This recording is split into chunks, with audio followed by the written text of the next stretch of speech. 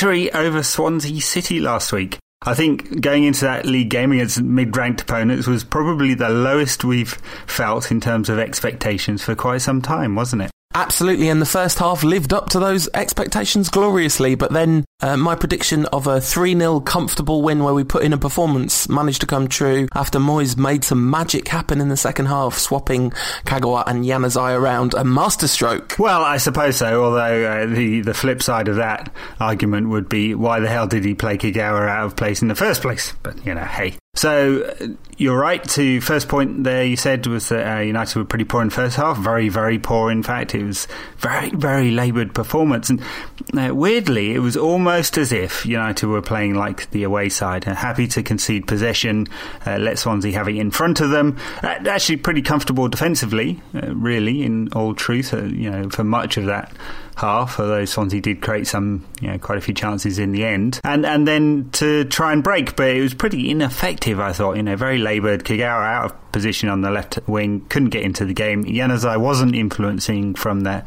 position at number 10, which, I think we all believe that he'll eventually take up, but on the day, in the first 45, he wasn't able to really get into the game in the way that he might have wanted, and then flip those two players around for the second half, and it really worked. Kagawa all of a sudden became the playmaker that we really believe him to be. I mean, his ability to turn and break at speed and then bring players into play was fantastic. And then Januzaj, confident on the ball, consistently finding space to put crosses in, and it really worked for United in the end. Absolutely. I mean, I think that those were the absolute outstanding changes, weren't they? The flipping around in those positions to play them in more natural positions, because whether or not you think Januzaj will end up as a number 10 for now, he certainly looks very, very comfortable on either flank, doesn't he? Yes, I mean, I think for him, he's such an intelligent player, it doesn't really matter. I mean, he really doesn't play like a traditional winger when he's playing in that position out wide. He's able to drift inside at will, really, and get onto the ball. And then he's also got the talent to beat a man and put a cross in if that's what's required. He's certainly no old-fashioned winger. But talking of an old-fashioned winger, I thought Antonio Valencia also had a positive game. He looked more confident going forward. Willing to try and take on the fullback, and helps United in that second half to really play like the away side and break when Swansea's possession finally broke down. Not that it broke down a lot. No, possession stats for that one comical. I mean, actually, everyone makes fun of possession stats and use it as an example to show how they're nonsense. If you look at that. In the first half, it was kind of a question of, actually, this is when possession stats really do show you the nature of the passages of play and the balance of play and stuff, because United had 30-something% possession in the first half, which is their lowest at Old Trafford since people started collecting that kind of stat. Yeah, well, 39% in total through the whole game. Yeah, there's actually two ways of calculating possession stats. One is absolute time in possession of the ball. The other is number of passes, and you translate that into time because it's actually a pretty good barometer. Swansea tend to do a little better, sorry for being all nerd on this, Swansea tend to do a little better on the translating the absolute time measurement than the translating passes into time, because they actually play in quite a slow fashion, but it's marginal. In any case, 60% possession or a little bit more for Swansea. I don't remember the last time that anyone at Old Trafford had that kind of possession. That's the kind of possession levels that Barcelona achieve on a weekly basis. Yeah, I mean, I do think that it is United's lowest home possession recorded, certainly in the league. I remember seeing or hearing that somewhere. I wanted to talk about the central midfield, because I felt like, as well as the eye-catching change of Januzaj and Kagawa, the other thing that made an enormous difference to the second half was Fletcher breaking forward from the centre, because in the first half it could not have been a flatter 4-4-2, and there was a point where Danny had the ball somewhere on the right flank, and there was just an acre of green space and white shirts around him, and nobody getting anywhere near him. And in fact, I think Kagawa's impact in the second half was partly enabled by the fact that Darren Fletcher got close to him, gave him an option, gave defenders something else to think about, and given Fletcher's injury, to see him put that kind of bombastic performance in, especially in the second half of a match, it really is promising, because he definitely looks slower than he did, and he's clearly got less physical energy. But I mean, there is a slight like a new signing aspect to him being back to anything like his best, isn't there? Yes, certainly. I mean, you said massive help to Kagawa to get someone anyone close to him, because it gave Kagawa a bit more freedom and room because it took away markers. So very good performance from Fletcher, especially in the second half. I think you're right to say that driving from midfield was important for United, and it's very promising. I'm not sure that Fletcher could live with the kind of intensity of game that we'll see on Sunday at Chelsea, for example, but maybe, he keeps surprising me. I'm not sure I really believed I'd ever see him back in a really competitive sense in a United shirt, and he's kind of proven me wrong there. Helped, I have to say, by the very poor quality of play of the two sort of holding players from Swansea in the second half. They just seemed to run out of the energy when they didn't have the ball. So Britton and Kanyas substituted eventually. I didn't think they were very good. Shelvey, not much better, and really only Pozuelo of the wide players for Swansea causing any trouble to United. So the point being that either Fletcher and Carrick and Januzaj and Kagawa, that sort of quartet of players who came central a lot, managed to take over, which they did, or Swansea's performance level dropped off in the second half, which it did as well. I mean, Januzaj's first incredibly telling contribution was some out-and-out wing play. I mean, it was just a beautiful goal. I think it's the Valencia goal. There was a through ball from Kagawa, which Welbeck latched onto. He came back inside because the option wasn't there and gave the ball to Januzaj, who basically just ran in and out and then back in again towards the byline and whipped a beautiful cross. I mean, absolutely stunning cross. And you say Valencia had a positive game, and he did, but the quality of his crossing is just nowhere at the level of Januzaj's, is it? Januzaj's range of crossing, his tendency to find a player. After that game, Gary Neville gave Januzaj the man of the match. I certainly would have done if I was in charge of that sort of thing. He was just absolutely mesmerising for 45 minutes, I thought. Yeah, he was very good, and sure, quality of crossing is very high, but the quality of his delivery from all sorts of situations is very high, isn't it? I hate to say it, but Beckham-esque when he's playing in wide areas, because his delivery isn't necessarily the natural winger's way of doing things. He's not going to hit the byline, find half a yard of space and whip it in. Normally he's beating a man and getting space with a little bit of skill, and he probably needs less space than Valencia in order to deliver a ball as a result.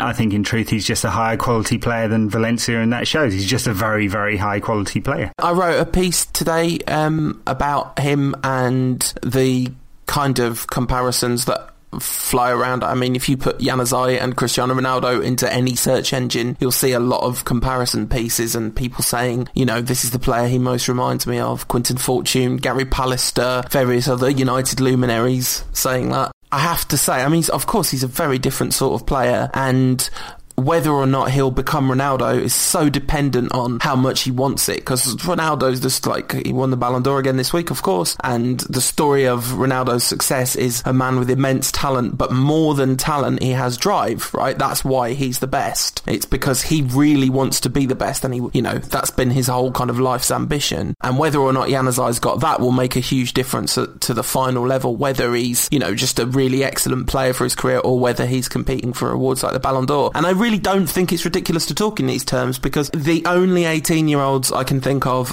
with that equivalent level of talent the whole time I've been watching United: Ryan Giggs, Cristiano Ronaldo, Wayne Rooney. Those are the only three teenagers I remember being that excited. Sure, yeah. I mean, I really don't think he's the same kind of player as Ronaldo's at all. He's really a technical player. Ronaldo became a force of nature, didn't he? It's the physical aspect that really enhanced his game, that took his game to another level. I mean, he always had that ability to dribble, and he had that express pace, but the fact that he started scoring goals was the physical side of things. He was able to get into the right places at the right time and score goals with his head or either feet, and the kind of power of his play really developed over the years. So we'll see whether Januzaj develops physically and whether that alters his game at all. At the moment, I think he's more of a cross between Beckham and Ozil in the way he plays and covers the ground.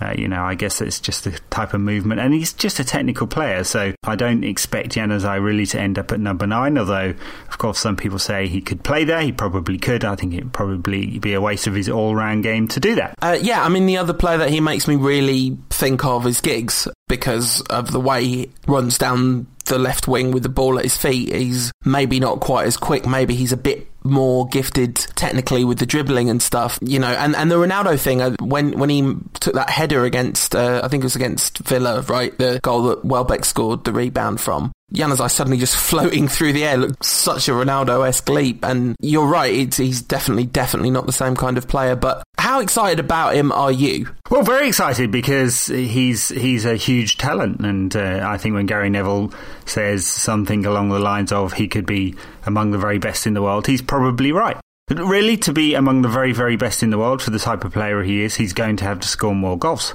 And that will come in time, I think. I think he'll understand the game better and he'll get into the right positions. But technically, he's absolutely superb. He has really fantastic balance. He's not really physically built out yet, but manages to escape opponents because of that balance. He can deliver from set pieces. He can strike a ball very cleanly. He's certainly got power in his shooting. We saw he can hit a decent free kick as well. So, he's got all the aspects of his game that he needs. He's, I believe, scored with his right foot this season as well, hasn't he? So yeah, beautiful goal. Right. So he can do it with either foot. His heading's not that great. I mean, he's not exactly a big lad. So there's a few areas of his game that he's going to develop. I think some of it will be about understanding which position he ends up playing in. I mean, right now he's a utility forward that can play anywhere. Will he settle in one position? Maybe he'll settle in that position just behind the principal striker, and from there he could cause all sorts of damage. So yeah, very exciting. Excellent. I mean, the only thing I want to caveat that with is I'm not sure I would have expected him to be scoring more goals by now, certainly. I mean, of course, you hope he will as time progresses, but I think his contribution has been well above expectation up to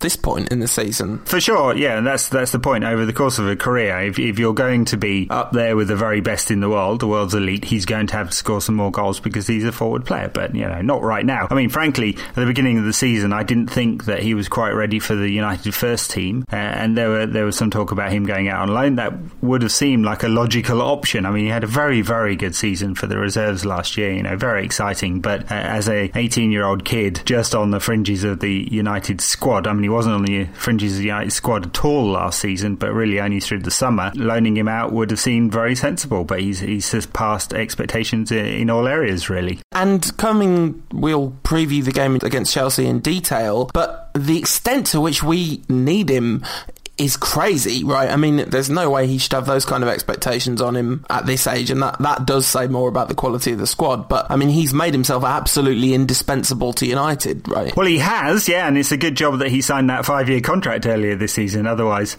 there would have been clubs knocking, most certainly, There may well still be anyway, of course. But look, that's tied him down for a long time. It puts United in a strong position in terms of, knocking back other clubs who want to come there. And you're right, United have become extremely reliant on him. And partly that's because other creative players in the squad have underperformed. Nani's hardly played this season. Giggs is obviously ageing. Scholes has departed. And Kagawa has not been fully utilised. And when he's had the opportunity at 10, he hasn't really impressed in the way that we want him to. So we have needed him because the other creative players in the squad haven't performed.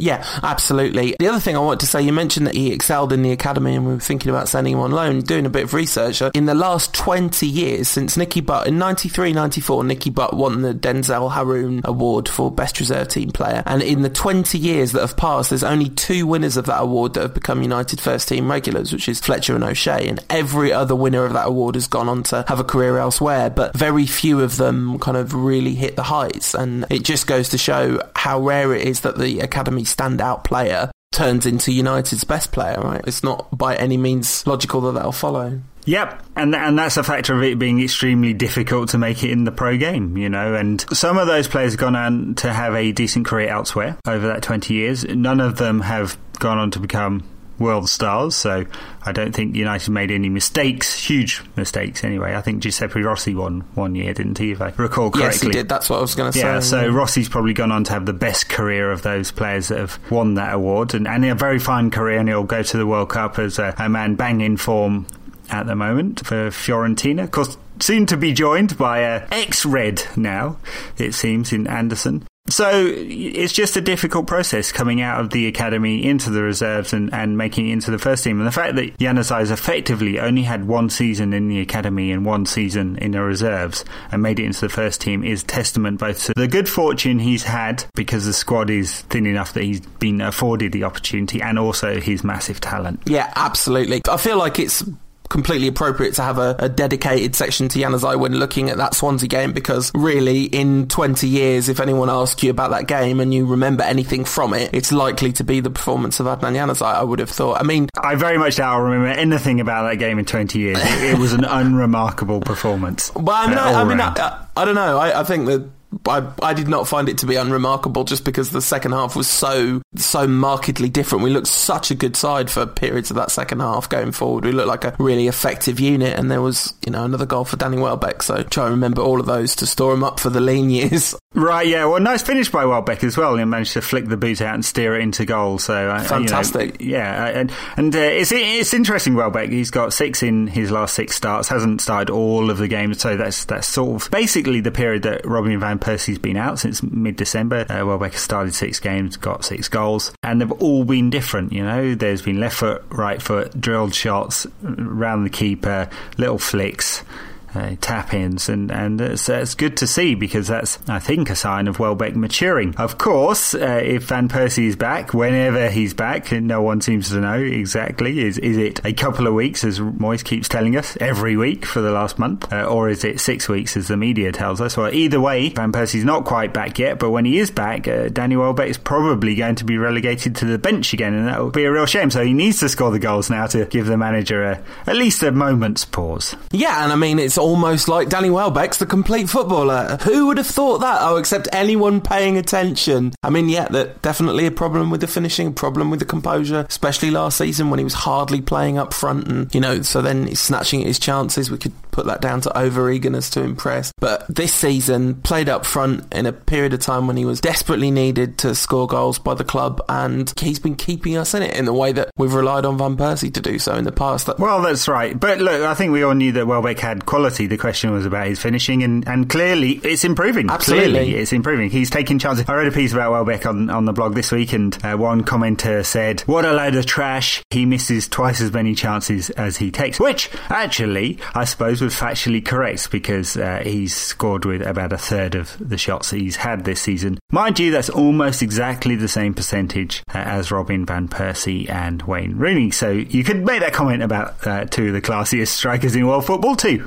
Yes, that kind of completion rate is phenomenal for a striker, but no surprise that I'm a big fan of Danny Welbeck. That guy's jumped the shark, though. This is the bad news from all this. It got in the Man United programme thanks to @Sardine Trawler asking the question. I asked the question too, to be fair. So the club has pointed out to him that he is that guy. He returned the compliment by saying Ravel is that guy. And that's it. It's all over, lads. No more. Yeah, well, unfortunately, they'll soon be printing T-shirts that will be in the official club shop, won't they, with that guy? And that's when you kill the meme, I think.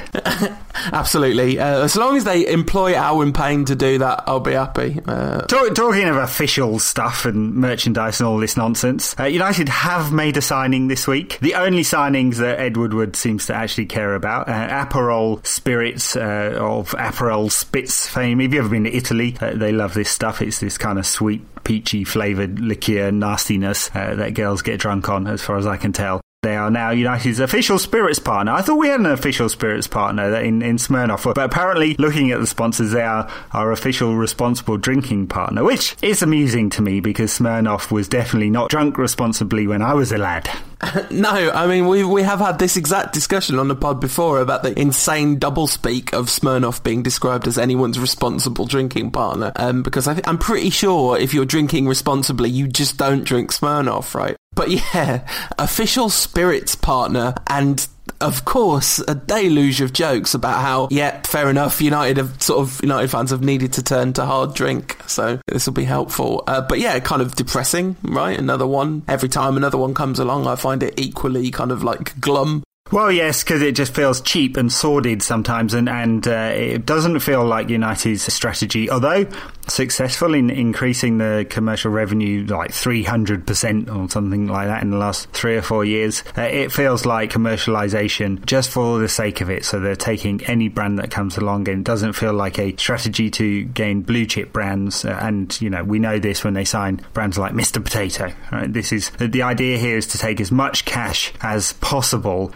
and it really doesn't matter about how it tarnishes the United brand. And the fact that we feel slightly tawdry about it is a reflection of our cynicism about the commercialisation of football, but also the fact that these are not high-quality brands. And the thing is, not to preface a commercial conversation too much, but United are really sprinting to stay still because others around Europe are also doing the same thing, and frankly to a more successful level. This narrative that somehow the Glazer family have gone from nothing to hundreds of millions of pounds in commercial revenue, and no one else has been able to do this, and it shows their genius, is total nonsense. Yeah, and not to go into a lecture about communism, but I really think there's a really serious... Oh, first of all, the important thing, Mr. Potato, not a blue chip brand, but a potato chip brand. Couldn't let that pass. But there's a real issue with alcohol sponsorship in sport, as far as I'm concerned. I mean, alcohol companies are prevented from advertising during certain hours of television to avoid exposure from minors, but minors have extraordinary levels of brand awareness about alcohol brands. And,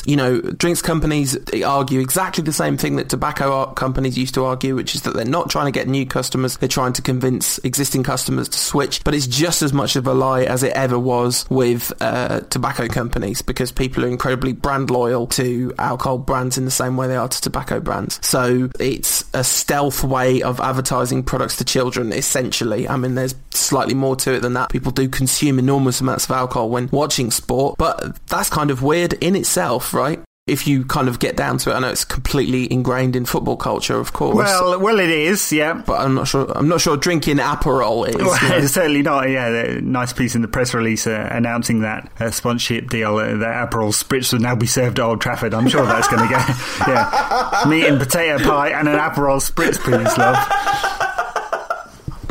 Not so sure that'll be my choice, but hey. So look, it's a good point, because this is an institution that has significant appeal to youngsters, although of course they can't afford to go anymore because of the price rises around the game, not just at Old Trafford. But that is the whole point, of course. That's a key demographic brand. Your 14-year-old plus as a drinks company, that's exactly where you want to catch them. And of course they're trying to get new customers. Let's not pretend that it's about switching. That's a load of nonsense. No one actually believes that, although of course they can make that argument because it's hard to prove otherwise. So United are associated with that. The interesting thing, I suppose, about this is that the club actually turned down a potential sponsorship from Mansion, the gambling company, because that wasn't within the ethics of the Glazer family. So gambling, of course, really not legal in much of the states. Certainly online gambling is a real problem. You have to run it out of certain states and certain times of day and all sorts of weird stuff like that. Whereas drink, I guess, isn't a problem for the Glazer family in the same way. You pick your poison, I suppose. And talking the Glazer families and commercials and all that kind of stuff, I really want to have a conversation with you about money, Ed, because not our financial... Yeah, how much do you owe me again, mate? Not our financial relationship, obviously, nor the attempts to monetise a Rantcast, but just the Man United share price has been in the news a lot lately, because David Moyes has wiped a lot of effectiveness out of our attacking lineup, and he's wiped a heck of a lot of money off the value of Man United shares. Well, I suppose so. I have to say, if I'm a buy-side investor, I'm not really looking at the performance on the pitch just yet, because the actual financials, the underlying financials of the club are pretty strong at the moment. There's a lot of free cash flow. It's increasing all the time because of multiple rounds of refinancing. So in theory, over the next 2 or 3 years, the Glazer family could probably wipe out the debt. And, I suspect they'll release some more shares into the market at some point. They already filed to be given permission to do that the last sort of summer, I suppose. That permission lasts for a number of years anyway, so they're in no rush. They're just going to wait until they think it's at least at a short-term peak, and they'll sell off another block of shares, and they'll pay themselves some, and they'll pay down some debt, and United's free cash flow will increase over time. So look, the underlying financials are okay. The fact that United do not pay dividends negates some of this argument anyway, because they're just not paying dividends. Their earnings are around a penny US a share anyway, so this is not up there with the tech blue chip stocks anyway as a money-making vehicle, and United aren't going to pay any dividends anyway. You're in it for the capital return, the long-term investment, I suppose, if you're an investor. But you say that it's wiped some value off United's share price or equity, and a couple $100 million came off. It was at a peak in August at just over $17. It's down to just a tad over $15. Shares were issued at $14, so it's still up on 2 years ago when they were issued, I suppose. The interesting part about this, I think, is not the headlines by football writers talking about the value wiped off United shares, because it's a bit of a misnomer. It's really about the Glazers will be watching their share price and they'll be looking at the long-term effects. So if United start to drop out of the Champions League and their revenues are hit, then they'll get a bit nervous, and that's the thing that will dictate whether the manager stays or goes. Let's forget all the nonsense about long-term stability and all of that. If they have a coach that's ruining their financial base and the value of their asset, they're certainly going to fire.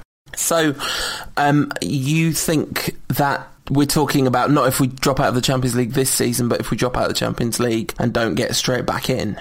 Yeah, I mean, that's speculation, of course, but I think anything that actually affects United's underlying financials. So dropping out of the Champions League, depending on how well United do in it and which position they finished in the Premier League the year before, is worth anything between 20 and 60 to 70 million pounds a year. So that's significant, because at the moment that's about United's level of free cash flow before all the debt kicks in. That is material to United's business to not be in the Champions League. They certainly predicate the business plan on being in the Champions League. The Champions League rights are reasonably complex, so you get money for, of course, how many wins you get and how far you go in the competition. But you also get more money to do with your percentage of pool rights. So England's pool, so the share of Champions League money that the Premier League takes as a pool, is bigger than any other country. That's because our television market is bigger. And then the Premier League winners take the most of that pool, and then second, third, fourth, and so on. If a team goes out, you get their pool and it's distributed between the remaining clubs. Interesting that I think it was Milan made a significant amount of money in the Champions League last year because all the other Italian sides went out really early. I think it's Milan, if I remember correctly. And so it's quite hard to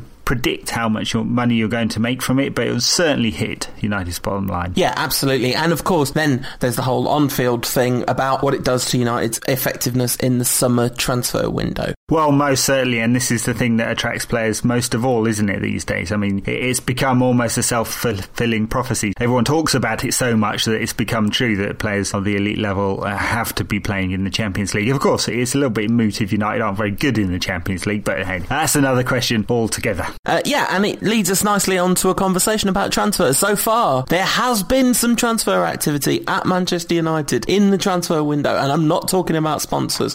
He's gone! He's gone to Fiorentina. I can't quite believe it. I, for one, will slightly miss his cheeky grin. Obviously, he hasn't done very much on the pitch, which will be missed. Not by any means a terrible footballer, but a terrible career at Manchester United, I think it's fair to say. Many lowlights permeated with a few glorious highlights, and he's off to play in purple. Very slimming, of course, purple. Yes. It might have to be, yeah. Well, I suppose we can skip all the Ando fat jokes now. It'll be a shame. It's going to ruin about 50% of our content on this podcast. Yeah, you're in real trouble. Your material is really taking a serious hit here. I know. I'm going to have to get some writers in to help me out. What we need to sign Chubby Funster in the transfer window of some description. Maybe we do. Yeah. Well, maybe Bebe will come back porky. Who knows? So Ando gone, yeah, I mean, you're right to say, look, he's a player of significant talent when he was younger. I was looking through a few of the quotes today about Anderson. Once it was confirmed he's landed in Fiorentina to sign that deal, and I love the quote that's in one of Ferguson's books. I don't think it's in the latest one anyway. One of Ferguson's books about paraphrasing his brother, who basically said, Alex, you've got to sign him, he's better than Rooney.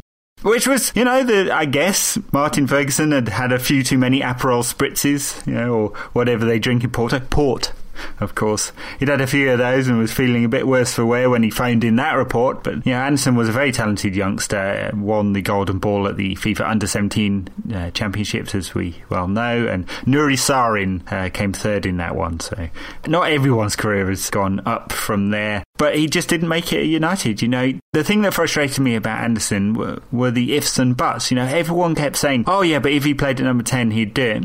He never did. He rarely played at number 10, and he never really did it. And pointing to the game against Arsenal or Liverpool as evidence that he was a brilliant player, well, fine, but I don't think a brilliant player is a one-off player. I'm afraid a brilliant player is someone who can do it over a season. And Anderson never did it. He never broke 30 games in a season.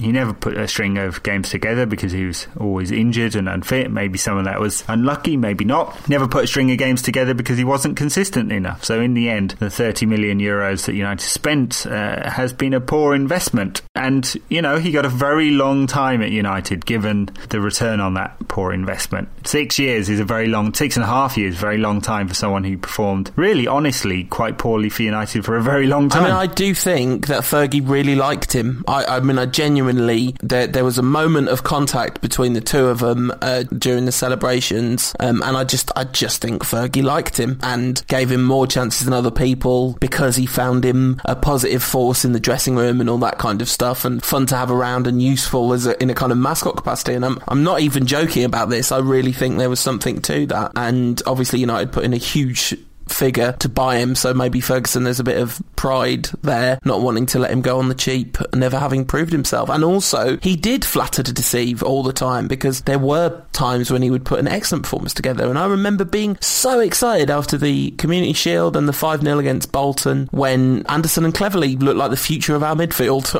and I really was excited. They really looked like our best central midfield pairing, and that clearly did not turn out to be the case. Anyway. No, clearly not. But that's the thing. It's about consistency. Yeah, and absolutely. I would be hugely surprised if Anderson suddenly turns around and becomes one of the best midfielders in Italy. Although, of course, there's been other players that United have let go who have become one of the best midfielders in Italy.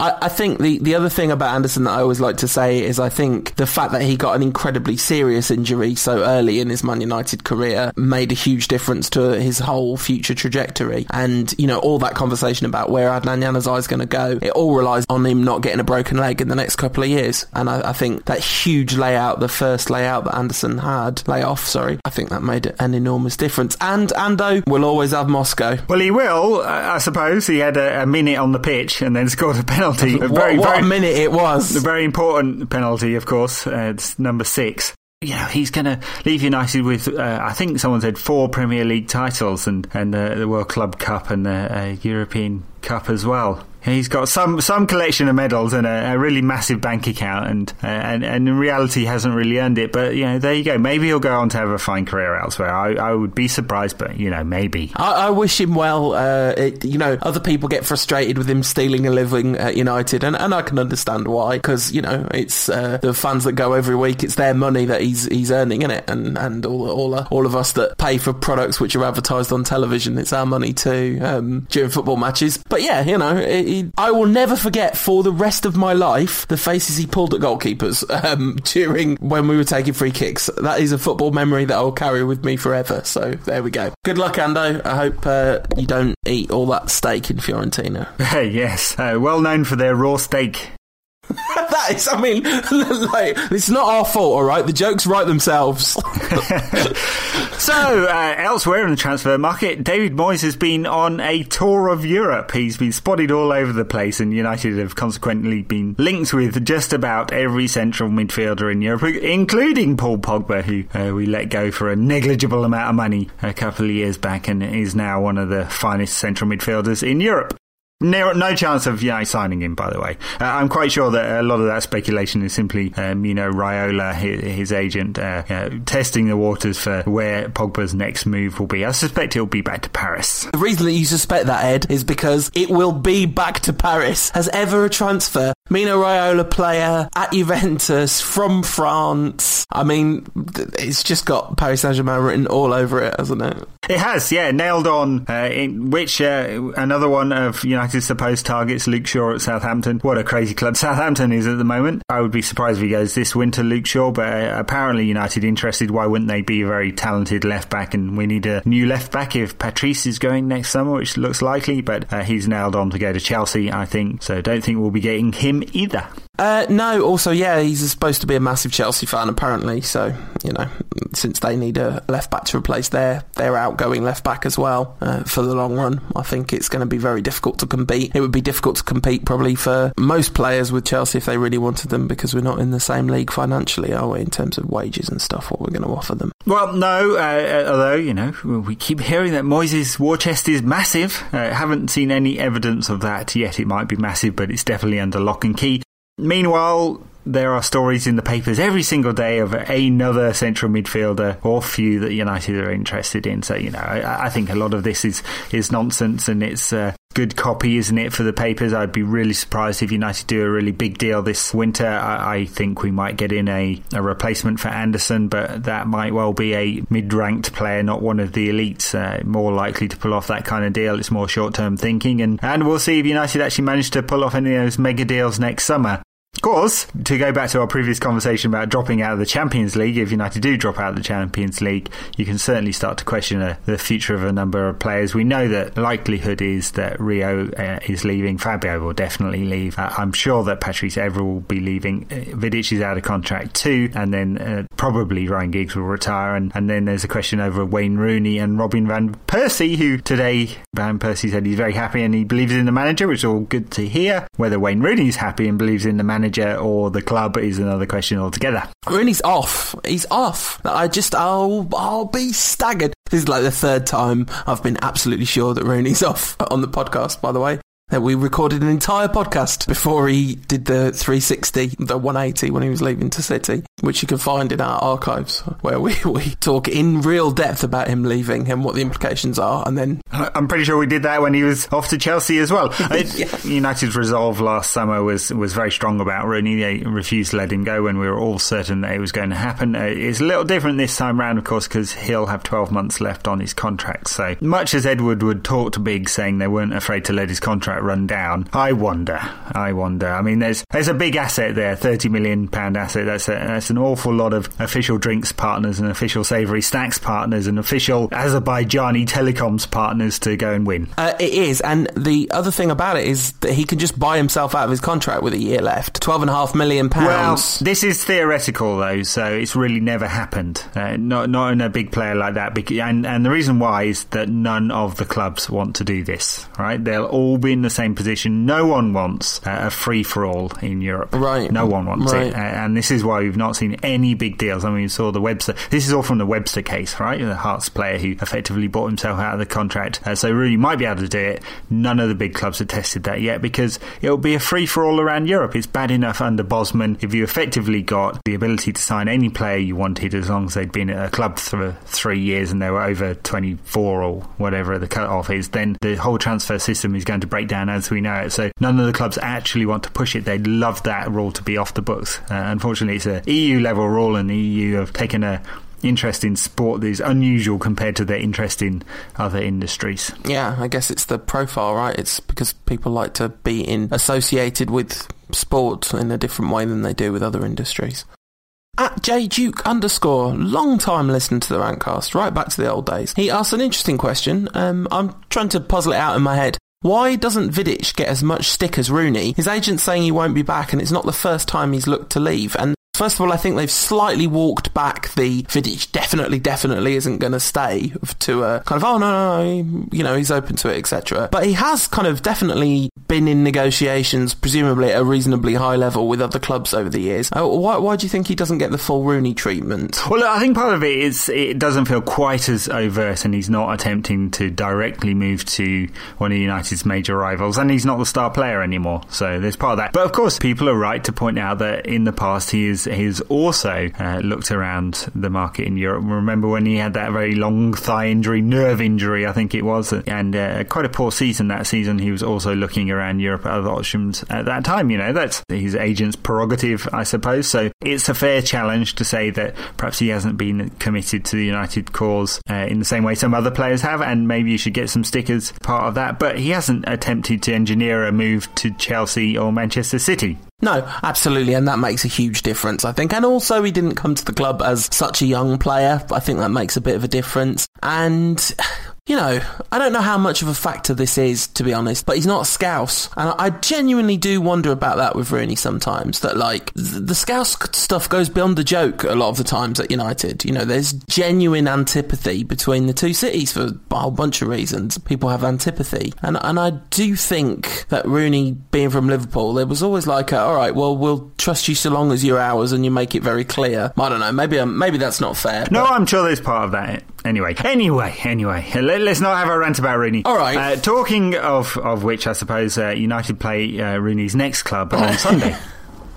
Down at Stamford Bridge. This is going to be a massive test. After winning last week, Moyes came on MUTV and said, we're going to turn it around, and this is the start. It's a platform to build on. I feel like I've seen that interview about 10 times this season. It's certainly a test of United's platform, isn't it? Away at Stamford Bridge. Chelsea, in and out points this season, but just 2 points off the top. Feel like they're getting into some form. Had a very good win at Hull, very efficient win at Hull, and they've won 4 or 5 on the bounce now, so they look like they're beginning to motor. It's going to be a seriously big challenge for United. Yeah, I'm absolutely fascinated by this one. I think the one thing to say is I don't think it really matters that much. The league's gone, obviously, and if you look at our fixtures, we haven't got another difficult game after this one for a month, basically, unless you count Stoke away as difficult, or just playing against other football teams as difficult, as we've managed to make that look a few times. But if we went here and lost, so long as the damage was limited and there wasn't a kind of real confidence sapping thing, and we managed to win the second leg of the Carling Cup semi-final, or the League Cup semi-final, then I don't think it's going to have too detrimental effect on our season. I mean, this is pretty defeatist way of looking at a game like this. I was thinking about the game, writing a sort of tactical preview of the game and thinking about it from a tactical point of view, and just thinking, God, the way Chelsea play is it's just exactly what we're not good at, right? They've got 3 players between the lines, and what's going to happen is our midfield is not going to be able to get anywhere near our front players in the breakout play, certainly not if it's not a counter attack, and they're gonna be dragged out of position the whole time. We look so permeable at the best of times that I think they're kind of 4-2-3-1. If Moyes does any kind of 4-4-2 against it, we're really in a bit of trouble. Yeah, potentially. I mean, I think Moyes will end up playing one off the striker because we don't have Robin van Persie fit, and it looks like Rooney won't be fit either. So he might effectively look to copy the 3 in midfield, and Kagawa or Januzaj will be dropping back there. Chelsea will definitely play 3 in there. Although, of course, it's the weakest position of their team too, and Mourinho is mixed and matched in there over the season because he can't quite find the right balance. Ramirez plays most weeks, but the other 2 alongside him changes quite frequently. Will Mikel didn't play last week. Will Essien play? Probably not. Will Mata play? Unlikely. Will Lampard play? I don't think Lampard's fit at the moment, is he? So he probably won't play. So, Mourinho has a problem in that central midfield too, although he has a very clear pattern of play that he wants to get. The real strength of Chelsea, of course, is in the 3 that will play ahead of the 3 attacking players. So one of that middle 3 and the 2 wider ones, and they have been very effective this season. So Oscar and Hazard are very, very effective, and depending on exactly how they play, I suppose we could see Mata at some point. It would seem unlikely. Torres will probably lead the line. Willian may play, although I can't say I've been massively impressed with him. He played on the right against Hull. So there's a few options there, but, they've definitely got some pace and power and guile in there. Hazard's having an excellent season, an excellent player all around. I really like Oscar. I think he's a fine player too, and so they can cause United some damage.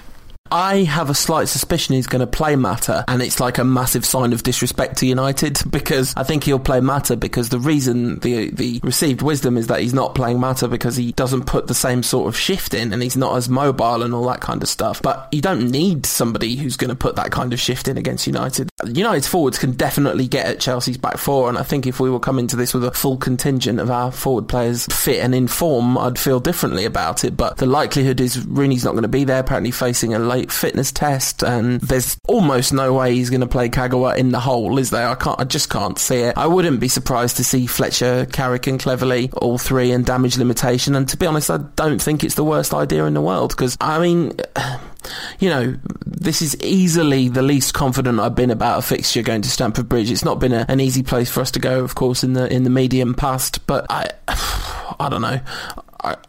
I definitely don't think we're going to win. That's how I feel about it, and I think we could be in for a bit of a tonking if we don't put a real good shift in. Well, positivity for you.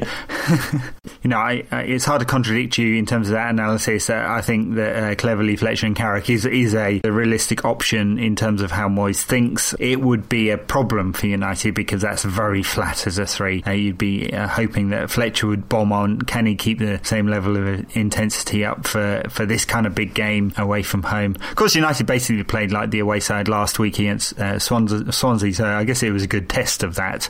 That would, I presume, mean Januzaj shifted out to a wide area, which is fine. I just think Danny Welbeck is not going to be anywhere near as effective if he's 40 yards away from his midfielders, which is, of course, what could happen. That's a pretty bad scenario for United. And then Chelsea will play in front of you all day long, and they've got players that have the pace to unlock United's defence. The other problem with United, of course, at Stamford Bridge is that we do tend to like to get our fullbacks forward, and Chelsea have real quality in those wide areas. So that's going to be a test for United to, do we camp in our own box and play narrow, which is a little bit against our tactical system this season, will mean that we play very defensive for the whole game. Do we try and play a bit more expansive and expose those wings, which is, of course, defensively a little weak? Yeah, absolutely. And I think I know we'll assume Moyes will go with the conservative option, but I think given the amount of different ways Chelsea can hurt us if we are a bit flimsy at the back, and given how permeable our central midfield is, it can be cut through at will, essentially.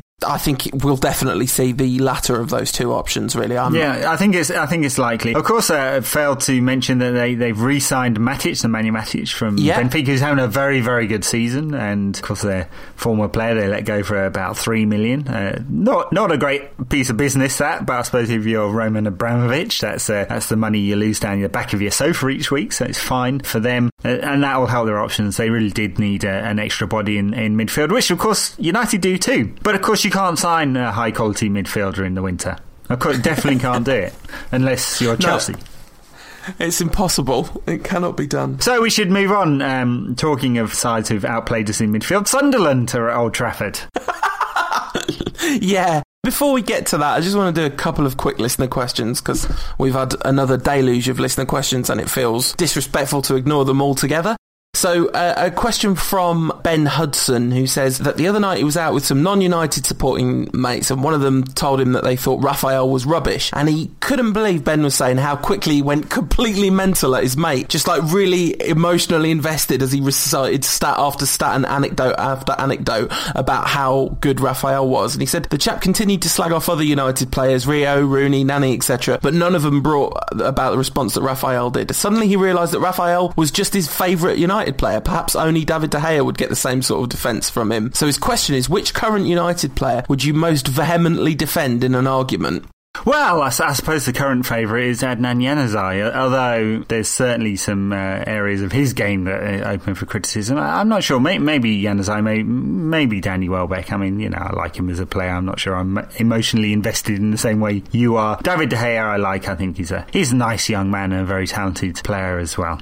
Coming on to Raphael, of course, his agent said this week that he was almost certainly going to leave the club, and then Raphael made it clear that he wasn't planning to. We'll see. His brother's leaving, and there have been more than one rumour flying around the place that Moyes doesn't rate him that highly. It's just unacceptable as far as I'm concerned. Raphael is definitely a player that I would leap to the defence. In fact, I did leap to the defence of. Over Christmas, I went and visited my old office, and a Liverpool fan there was saying, we're having quite a reasonable discussion, and I asked him, so who do you think's not of United quality then? And the first player he said was Raphael, and I can feel steam coming out of my ears. I'm like, he's the best right back in the league. De Gea is another one that I just get crazed if somebody goes after. Welbeck, obviously. So Welbeck number one, Raphael and De Gea also, and then Adnan, if anyone sort of starts to give it the Federico Macheda. I get really wound up about that. Not really wound up, just football wound up. I tell you what, if anyone has a go at Bebe, you watch my rap. Talking of Bebe, we had a competition a couple of weeks ago on the pod to give away a copy of Mark J. Payne's book, Fergie's Last Stand. And the man that won the Bebe shirt, we asked you to say why you should win the book, and he came at it with, I should win Fergie's Last Stand because I'm homeless and illiterate. @_the Broomhead, it worked once with the Bebe shirt, it's not working again. You can't use the same joke twice. Couple of other really seriously good honourable mentions. At Harry Stevens 94 says, studying English, I'm forced to read 16th century poetry. This poetry coincides with the last time Liverpool won the league. I'd like to read more contemporary prose documenting United's successes with Liverpool firmly off their perch. Also, at Jack K. Holt with the honourable mention, basically word for word replicates Fergie's speech over the course of 5 tweets, but talking about the Rantcast and why he should win the book. A very good attempt, but, only one tweet allowed, surely. And the winner, at Jackie_Boswell, I should win it because I'm Scottish and therefore the continuity option. Ah, very good. Very good. Well done, Jack. Talking of competitions, one, a mea culpa, I've forgotten to give away Daniel Harris's book about the 99 season. We had an extra copy. I asked people to enter a competition a couple of weeks ago, so I'll get to that, anyone who entered and wondered where the prize has gone. And secondly, a nice competition running on the website, interview with Sabutio Art, at Sabutio Art. If you haven't seen him, he paints these very little intricate figures of iconic moments in football. He's done quite a lot of United ones, and you can win a hand-painted figure. We've had hundreds of entries, although I have to say about half of them have been for the Solskjaer celebration after the 99 final, so that won't win it. Come up with a unique idea of an iconic United moment and you could have it handcrafted for you, so go check out the blog for that one. It's a fantastic competition. I know what I'd say, but I don't Go on, no, I don't want to poison the waters. No, let's say, is it a unique entry? Because this will count as your entry. You may win. I don't know. I think I might have to go for Welbeck's opener against Stoke. His first Premier League goal. That'd be pretty cool. I've got about 10 ideas. Do you have shares in Danny Welbeck or something? No, just emotionally. That sounds like an awesome competition. That's a real kind of unique, once-in-a-lifetime type prize, really, isn't it? So anyway, Sunderland. Yes. At Old Trafford. And United have to turn around a 2-1 deficit. United will surely do this. Surely?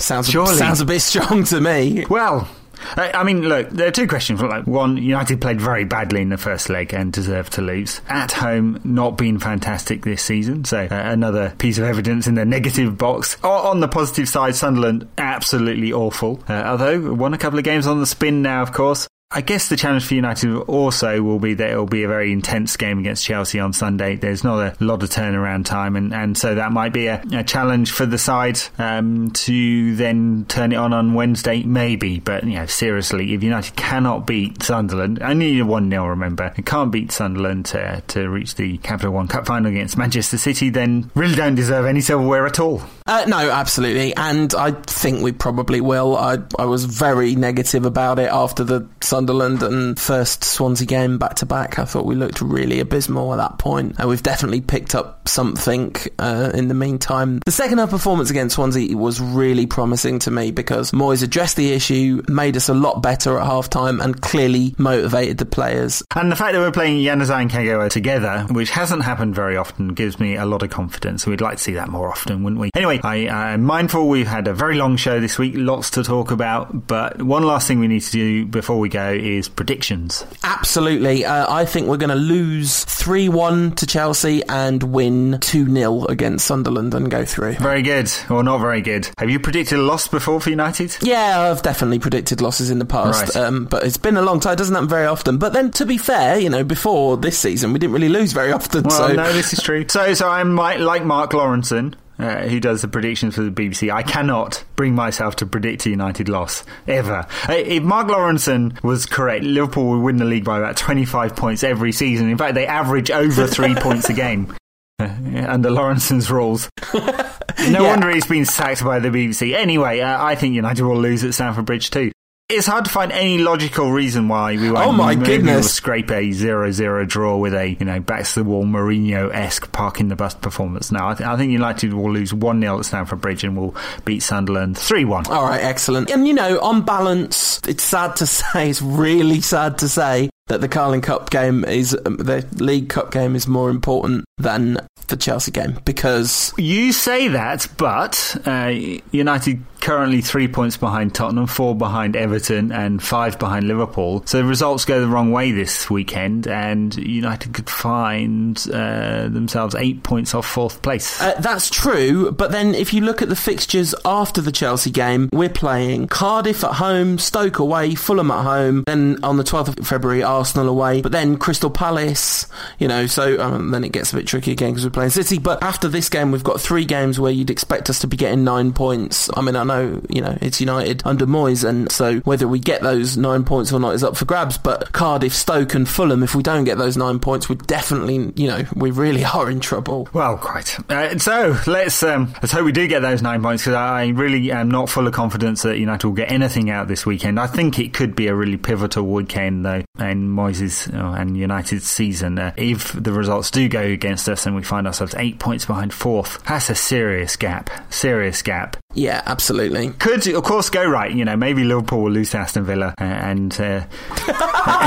my God. Maybe at Anfield, and maybe United go win at Stamford Bridge, and we'll all be feeling much better about ourselves again after that, won't we? So such is the nature of United this season. It's very hard to predict because we don't know which United will turn up. Most of the time it's been a very poor one, and occasionally it's been a better one. Let's hope that United of the second half against Swansea City turns up and we put in a performance. Yeah, absolutely. Although I don't think I've ever been more depressed about. Last week we had a question like, what's your low point as a Man United fan? I think I might have to update mine to the time Ed said hopefully Aston Villa will beat Liverpool, and we had to somehow care about that. It's just not acceptable, is it? Well, no, it's okay to care about anyone beating Liverpool any week, but yes, in the chase for 4th, God, it's got bad, hasn't it? Anyway, on that cheery note, given that we are Optimism's podcast, honest, we'll leave you for another week. Let's hope we're both wrong about the result on Sunday. Let's hope we're both right about the result next Wednesday, and of course I have a weekend off next weekend, which is